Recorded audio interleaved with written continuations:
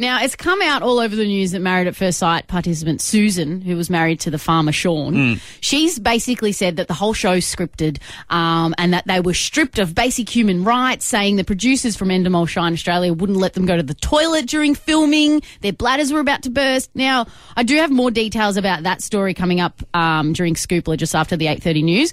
But right now I want to talk about reality TV and how much of it is not what it seems. Now, my mate Sam was on Big Brother. You might remember him from a few years ago. Guy with one leg, easiest way to remember him. I've heard stories about Sam. The last season that aired, he was on that. And now he joins us now to expose some of the secrets that went on behind the scenes. Yep. Sam, I remember you telling me something about how like they locked you in a room with people that you didn't get along with. Is that what happened?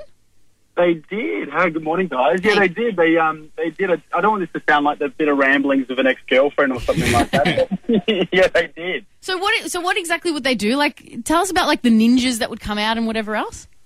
So it's totally not what you think. So like you get prompted for conversation. They feed you little scripts that get dropped into like a little Dropbox, and they reward you with alcohol if you read out these little scripts. And what would they say? Like, give us an example.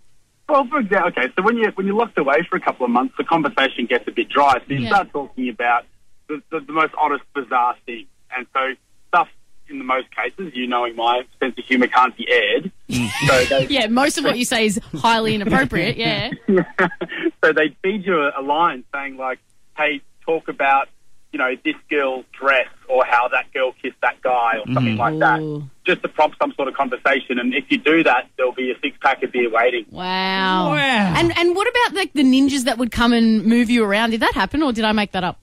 Yeah, they did. So if something's not set up how they'd like it or, they wanted to manipulate something a little bit further or take something that belonged to someone so that a fight would erupt. One of the girls really needed her makeup kit. So one of the ninjas came in and took the makeup kit overnight. Therefore, we were all assuming that someone had nicked it. I remember this, yeah. Yeah. And then what happened? So she cracked it at one of the housemates.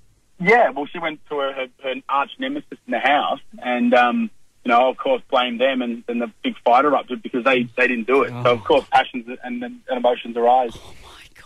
How's that? I knew reality TV was scripted. I didn't realise to that extent. Did this happen every single day, Sam, or was it only occasionally?